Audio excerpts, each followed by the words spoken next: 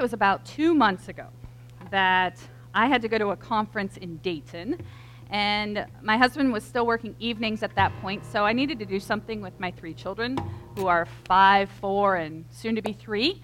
And, you know, because the state kind of frowns if you leave it at home, even if you leave a loaf of bread out for them. So we decided that they would go stay with my brother and sister-in-law. And oh my gosh, my brother has been waiting decades for this opportunity. He has been looking forward to having revenge on me for all of the noisy toys that I have visited upon his children and abused him with. And I think if they had moved a couple times in that, you know, his kids growing up, I shared with you last weekend that my nephew is 26, so they've had some years to get rid of the toys. So I almost was worried that he was saving some to return. He didn't, though. So my kids got to go to Uncle Steve's and Aunt Michelle's for 2.5 days, in which they had their weight in popsicles. They went to the pool. They went to the strawberry patch. They went to Graders and the play area there, and they had the best 2.5 days of their entire lives. And they slept no hours. None. But they cannot wait to go back. It was just the glory. So on Friday, when I went to pick them up, and I packed them up in my mom van and proceeded to drive home, it was a little late in the evening. Not that it would have mattered, because again, they've had no sleep. And they've been subsisting on popsicles. The reason for the popsicles was to keep them hydrated. Yes. So by the time we get home, my youngest is in the midst of a meltdown. And he is not having anything. So I get all 3 kids in the house, and I tell the oldest, I'm like, go to the bathroom, start the bedtime routine, just go. So he trucks off. So I'm in the living room with my soon-to-be 3-year-old who is just not having anything. He's screaming, he's crying. Adam cannot settle down. Emma's just watching this like it's the greatest show on earth. And so I take my son, I sit down on the couch with him, and I start to sing to him. I start to sing, "You Are My Sunshine." And at first, he does not want it. He does not like it. He does not care for it. But eventually, he kind of allows it to help calm him down. He moves between those right and left brain hemispheres and kind of, take it down a notch. And then my daughter looks at me, and she's like, "Sing to me, Mommy." Oh, so sweet. So I'm having a little concert in my living room. And after a moment, I hear this from the bathroom. "No one's singing to me. No one's singing to me." Oh, it's like, dude, I'm trying to survive here. But I get it. I get that you feel left out of the party. So I, eventually got them all settled down. Hunter got his own little concert, don't worry. And it was just interesting to me to think about, like, this is sometimes how they experience my love. Is, I sing to them, and I sing "You Are My Sunshine," and do not have individual songs for each child because I just don't have the capacity. And because that was a song that my mom sung to me and my brother. And that is how I experienced love from her in one way. And I'm passing it down to my children. And so because I received that love from her, I now share it with my kids. And it's just become this like very kind of special thing. And sometimes it's annoying at night because the last thing I want to do is, perform. But at the same time, it has become these special moments for us. And I think that this is somewhat of what John is trying to convey to us as we have been taking this journey through his letter that we call 1 John. We're going to be in chapter 3 today, and we're going to kind of do a broad overview of it. But I want us to kind of think about what he's trying to convey to these faith communities, that he's writing to. And he was writing to them about 2,000 years ago, and yet there's really nothing new under the sun. And so being in chapter 3 today, we've been discussing kind of what it is to have faith, to trust in God, to know light versus dark. And today it's kind of digging into the concept of what it is to be identified as God's children, and that we are known by our love. We're known by our love. And that John is stressing to this community that love should mirror the love of God. That the love within the community itself should mirror the love of God. And the writer is really imagining the church as a place where God's love is evident through its members. What a novel concept. Yeah, that was sarcasm. But really, this love that should be central in the community should be a unifying force. It should hold them together regardless of differences, differences in background, differences in personalities and circumstances. This love should unite them. And it is the love of God that should be uniting them. And so he's reminding us of God's deep love for his children. And that we are children of God not because of ancestry, not because of birth, but because of God's will, because of his invitation to us to accept his grace. And that this kind of unique identity gives us belonging and it gives us purpose. Knowing that we are deeply loved, like in the core of our identity, we should know that we are deeply loved and cared for by God. And we are chosen not because of anything that we have done, but because of his great love. So it kind of pushes back against the world in which we live in, right? The world that we live in, the culture that we live in, and I think 2,000 years ago was very same, that we seek validation and acceptance through our achievements and our possessions. And something that's a little different for us today, we seek it through social media. Add that one into the mix. We seek sometimes validation through that, through likes and follows and, popularity that way. But when we sit as followers of Christ and we think about what our identity is, it's really as God's beloved children. And that's a really radical alternative to what the world says should be our identity. That our identity to the world should be grounded in achievements and what you have done and what you own and what you wear. And this says no. It is who loves you. And it grounds us in this profound sense of worth and security because it can't be taken from us. And God's love cannot be removed from us. We can reject it, but it's still out there. It still exists. And encourage us to really find us and find in ourselves this purpose, this value that rests in God and this relationship with God rather than external measures of success, which, let's be honest, they can be lost. Your reputation can be shot in a moment. And we see this all the time. You can lose your house, you can lose your job, you can lose it all. But you cannot lose the love of God. And so John is writing to these churches, urging them to be captivated by the profound love of God, to allow this love of God to hold them secure, and to recognize always that you are beloved children. Even though you are from very different backgrounds, we are all part of this family with God. So, thinking about this as being captivated by God's love, John then encourages them in this captive love, being captivated by God's love, that we are then compelled to love others. So having received and experienced the love of God, then we are to share it by loving others. To kind of express affection and care towards one another, even the annoying ones. Just as Jesus himself, he emphasized the significance of loving both God and neighbor.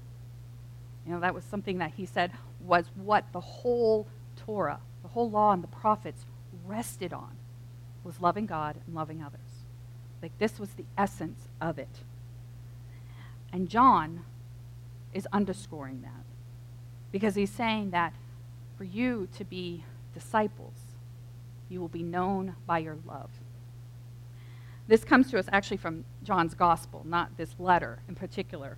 But he writes, as I have loved you, so you must love one another. As I have loved you, so you must love one another. Do you love people the way Jesus has loved you? Do you love people the way Jesus has loved you? That's a tough standard. But it is one that we are called to and one that marks us as followers of Jesus. Not a checkbox on a form, not, hey, my t-shirt says I'm a Jesus follower, a Jesus freak. No, it is how we love one another that we're going to be known as Jesus followers. Not our religious ceremonies, not what we attend, but how we love. So we got to talk it and we got to walk it.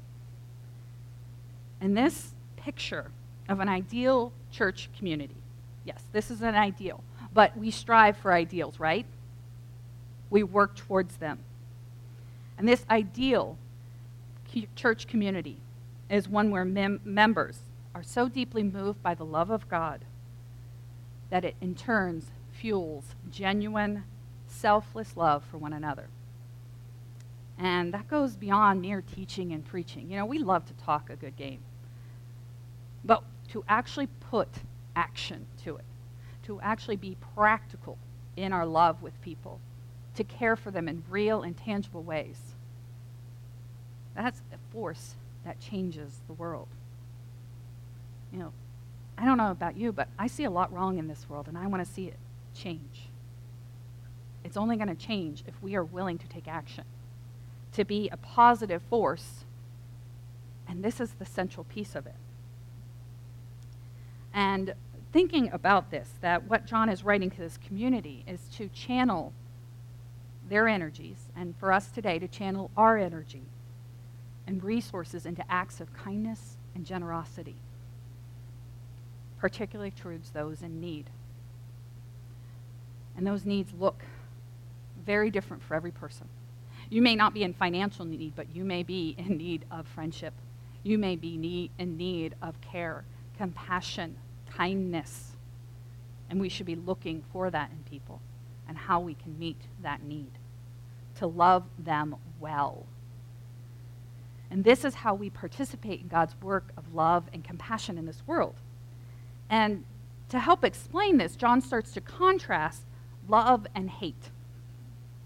And he's talking about how hate finds its origin. Hate finds its origin in evil. And he pulls from the Old Testament a story of Cain and Abel. You know, that Cain killed his brother. Definitely hate was there. And hate is defined as selfishly seeking harm for another. Selfishly seeking harm for another. That is kind of a definition for hate. But love originates from God. Again, we talked about light and dark, and that in God there is no dark. So that means that darkness is the absence of God. Well, God is also love. And from God comes love. So all love originates from God. And this love selflessly seeks the well-being of others. Now, I mentioned social media, and we live in a digital age. And it's kind of interesting to kind of compare real life and the social media life. But the interesting thing is that social media can amplify both love and hate. And it can often show us the extremes in that way. We can see how kind people can be. We can read stories that just make us go, oh my gosh, that's beautiful. And then we can see the trolls hating on everybody and anybody. We can see how people rip each other apart. And I think as followers of Christ, we are challenged, not only in our daily life, in our real life, as we like to call it, but also that life that we present digitally, to cultivate a culture of respect, understanding, and empathy. See, our world is so polarized that would be so radical to see that. And that we should do that in our personal relationships, face to face. And we should be doing that in the virtual world as well. That love should define our actions always. Even when we disagree with them, even when we hold different beliefs that love should be how we treat them. Doesn't mean we have to agree with them. Doesn't mean that we have to join them in whatever thing that they're doing. But we have to act kindly and compassionately towards them, because that is how we are known as followers of Christ. That we choose love over hate, and in doing so, we actually create or contribute to a more compassionate society. And that our actions become a beautiful witness to the transformative power of Christ's love. This is what people look for in us, and sometimes they don't find it. And that's sad to me. See, we've got to not just talk a good game about Jesus. We also have to live it. So do you live it? And John writes in his letter, this comes from chapter 3, where we are today, verse 16. This is how we know what love is. So this is giving us a definition of love. Jesus Christ laid down his life for us, and we ought to lay down our lives for our brothers and sisters. That is how love is defined. It is the essence of our faith. God's love for humanity is demonstrated through Jesus laying down his life for us. This act of selflessness defines true love. And the thing is, how we choose to define love will affect how we receive and how we give love.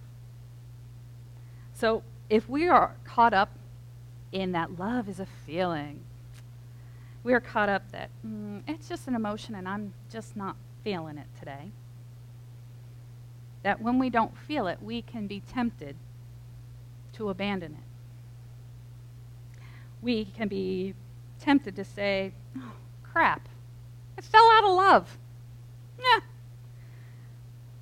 The thing is, we don't fall out of love. And we don't fall in love, by the way. We fall in like, we fall in attraction that grows into love. Because you have to know somebody to love them. Love isn't an accident. It's not something we stumble into. It isn't a misstep. Love is always a choice. And love is action-oriented. So how we define love affects how we receive and extend it. And love here is defined as the selfless act of Christ. So some of us, I think, end up talking a good game, like we talk about, oh, I would die for my family, I love them so much. Oh, I would die for my spouse, I love them so much. I'm willing to die for somebody. And we think, oh, that makes us like Jesus. Partially. But are you willing to live a life of love for people you don't even like? Are you willing to live a life of love for people you don't even like? That is what it is to do this. That is to sacrifice yourself.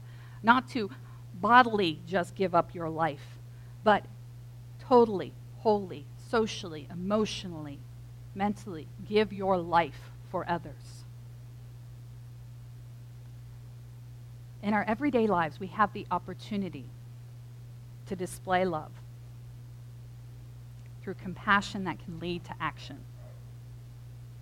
And it's seeing the needs of others and taking action on them in the best way that you can. That you seek to answer needs, not have indifference towards people or even hate. Or worse off, inaction. Love should be prompting us to actively love others. The call is to really move beyond simply words and to living a life that reflects the love of God.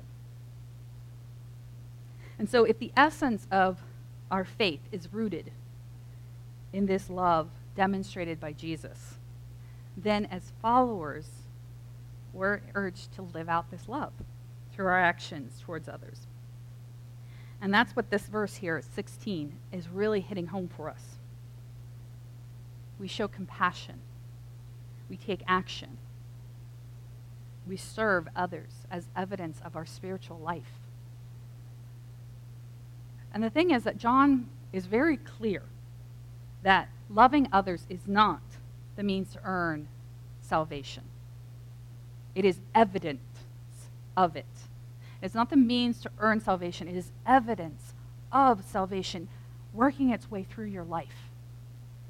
So we don't do this to earn God's love. We do this to share that which we have received. We are merely mirroring God's love. Now, how do we do this? How do we love like Jesus? Because I don't know about you, but I ain't Jesus. See, we touched on last week a critical piece I think we forget. Because we live in this world that says, oh, love is a feeling, so I don't really feel loving towards people, so I really suck as a Christian. No. You're human. You're limited. You're finite. But you also have, what we talked about last week, the empowerment of the Holy Spirit. The work of the Holy Spirit is to give us the strength, the capacity to follow God, to love like Jesus. That is what transforms our hearts and inclines us towards selfless love. Rather than sit there and say, oh, I don't feel it, and beat ourselves up and just give up. It is an opportunity for us to look to God to empower us. Sometimes in those moments, sometimes just in the course of a relationship. Our inability to love other people, I think, is often a reflection of where we need to experience more of God's love. Our inability to love other people is often a reflection of where we need to experience more of God's love. Not to generate more of God's love, but to experience more of God's love. Dorothy Day was an American journalist, and she was eventually converted to Catholicism. So she had a deep Christian faith. And she says this, I really only love God as much as I love the person I love the least. Oh, ouch. I really only love God as much as I love the person I love the least. Oh, man.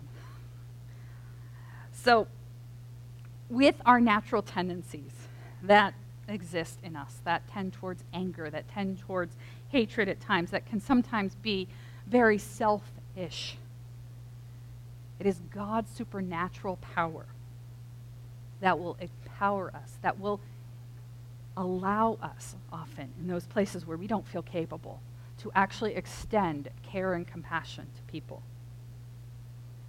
You know, and I look at my own life and I sometimes think like, I'm a pretty good person. I'm okay. I'm pretty nice to people. But then I'm in the store behind a slow walker. And this happened to me this week. I'm like literally behind this older woman, and I'm mad at her. I'm like, move! I got things to do! And it's like, oh my gosh. How selfish am I? Like, seriously. I mean, that's just small. But it torqued me off. How petty is that of me? Like, I should be beyond that by now, but I'm not. And I get irritated by my children when they drag out bedtime. I mean, they're experts at this. These are simple, everyday things where I am reminded again and again where I lack God's love. You know, and it comes in all sorts of forms. You know, we have, those people in our life who make life just harder for us. It could be a neighbor. It could be a coworker. It could be a family member that you just dread seeing every holiday. It could be your coworker on vacation sending you pictures like this. No. I'm glad the Koskis got away, that they're in a beautiful location like San Diego enjoying the beach. But seriously, I need the Holy Spirit daily, sometimes, hourly, to extend kindness and love. And the thing is, that only comes when I am intentionally seeking God. It comes through prayer, my friends. You know, it comes out in our prayer life. Now, John, as he's writing to this community, he's highlighting that when we align our desires to God's will and trust in him, and that only happens when we are in a rich relationship with God through prayer. And the funny thing is that as we seek to pray more, as we seek to connect with God more through prayer, which is really just talking to God and listening, that's part of it. You got to listen. But as we do this, we are changed, and our prayers will begin to change. It's not a guarantee that all our personal requests are going to be met, that they're going to be fulfilled because we pray more. But the thing is, our hearts are going to change. And in a changed heart, our prayers are going to come out differently. We're going to pray for different things because we're going to be more in alignment with God, with more of God's purposes that are rooted in trust. And this is hard for us because we live in a world where there is instant gratification and there are quick fixes. Like this morning, I had to run over to Target really quickly, and because I am lazy, I live off Target pickup. I love them. I need to get Christmas cards for those guys who bring me my stuff because I'm getting to know them quite well. But I'm getting impatient because they're not bringing my stuff out fast enough. Seriously, what is wrong with me? And I think we do it, sorry, Jared, the same thing with Amazon. You know, where's my package? I ordered it today. It should be on its way. Now, we live in a world where we expect instant gratification. We expect fixes to happen right away.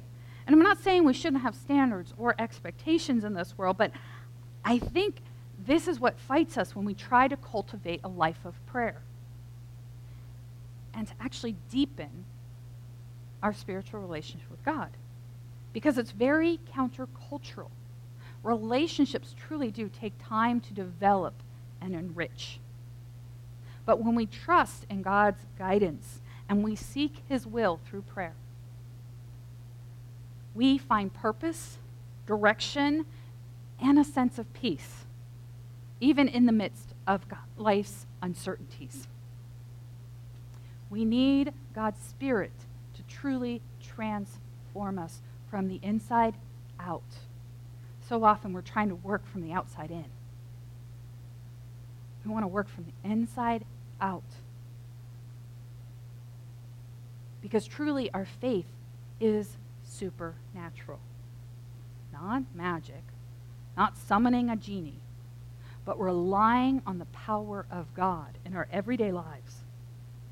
That when our faith is marked with this trust in Christ and a love that has no human origin, we can't help but be transformed, to be empowered to not only believe in the gospel, but also to live it out and love one another and live in a way that reflects God's transforming work in us. I think sometimes we make faith hard because we try to do it ourselves. We try to do it all in our own power. We think that is what God is asking for us. No. God is asking us to trust in him, to rely on him, to ask him for the things that we need. And if we need more of him, if we need more of his love in order to love others, he's going to follow through on that. God wants us to succeed in loving others well. And he wants us to empower us to do that. I want us to take this message from John. I want us to examine our hearts. And I want us to find those places where we have indifference towards others, where we may have a hard heart towards others, and I want us to repent of it.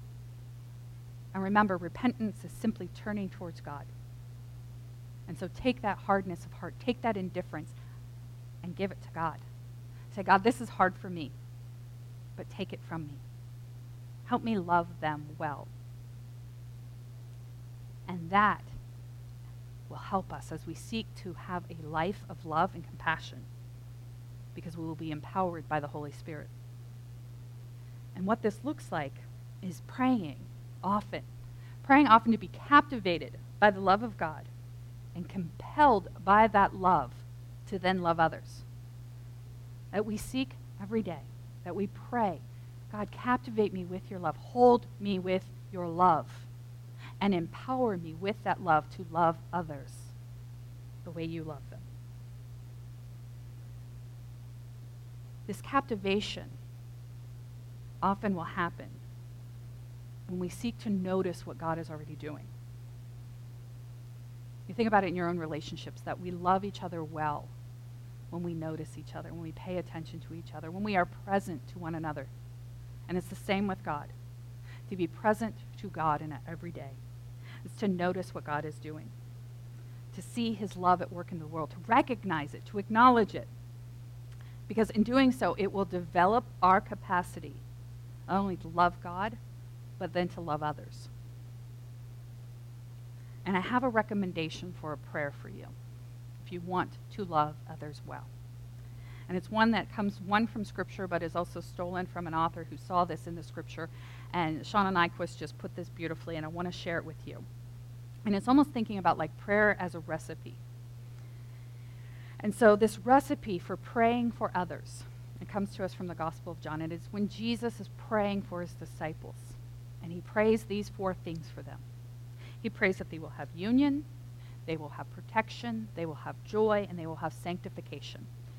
Now, each of those, union is having that connection, that sense of community, having a sense that people have your back. Jesus wanted that for his disciples, and I think praying that for other people is powerful, especially if you don't like them. Then to also pray for their protection, to keep them safe in bodies and mind. And then joy, that they would experience the beauty and the delight in this life. And sanctification, which is really a big church word for growing in love for God and neighbor. Sanctification is that process in which we start to look more and more like Jesus in our everyday lives. And so I encourage you maybe to take this as a prayer recipe or formula for praying for other people, especially as you find, like, I have a really hard time with this person. It may be that coworker, it may be that neighbor, it may be that family member, it may be that friend with whom you have a rupture in relationship with. Now, this will not magically change your relationship with that person, but it will change your heart. You can count on it. Because when we invite the Holy Spirit into these moments with us, we cannot help but be transformed. And you are also welcome to make this your own style. You don't have to use these literal words. Maybe you start that way, and that's the beauty of a recipe. You kind of start with the recipe, and then you make it your own. So maybe you're praying for friendships. Maybe you're praying that they have a safe trip. Maybe you're praying that they have a moment in their day where they just laugh out loud. Maybe you have a moment for them to be kind to other people. This is a beautiful prayer for not only people we love, but also everyone else. This becomes for us, as we seek to be captivated and compelled by the love of God, a beautiful roadmap for a meaningful and transformed life that is centered on love, centered on the righteousness of God, and a faith in Jesus that is confident. So today, as we prepare for communion, I want to give you a question to reflect on that may help you grow in your love of God. Again, this is going back to what it is to notice, to take note of what God is doing. Because when we do that, we are actually seeing the presence of God at work in our lives. And so this question for you is, where have you seen the love of Christ recently? Where have you seen the love of Christ recently?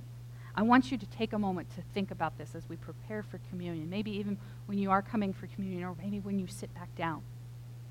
Take a moment to think about this. Maybe even grab a prayer card and write down what comes to mind. That could be a joy to share with others, a way to inspire others with the love of God. Now, I also want to share with you, if you're feeling particularly bold, you could use that phone number I gave you earlier to text in your answer. And I promise you, I will not share them without your permission if I like one. But it may be an opportunity for you to share the love of God from what you have experienced. May we all be inspired by each other to love well, because we see the love of God in each other. So, as we prepare for communion, I want us to reflect. Where have you seen the love of Christ recently? Allow it to captivate you with the love of God so that you may be compelled by the beauty of it to love others well. Let me pray for us.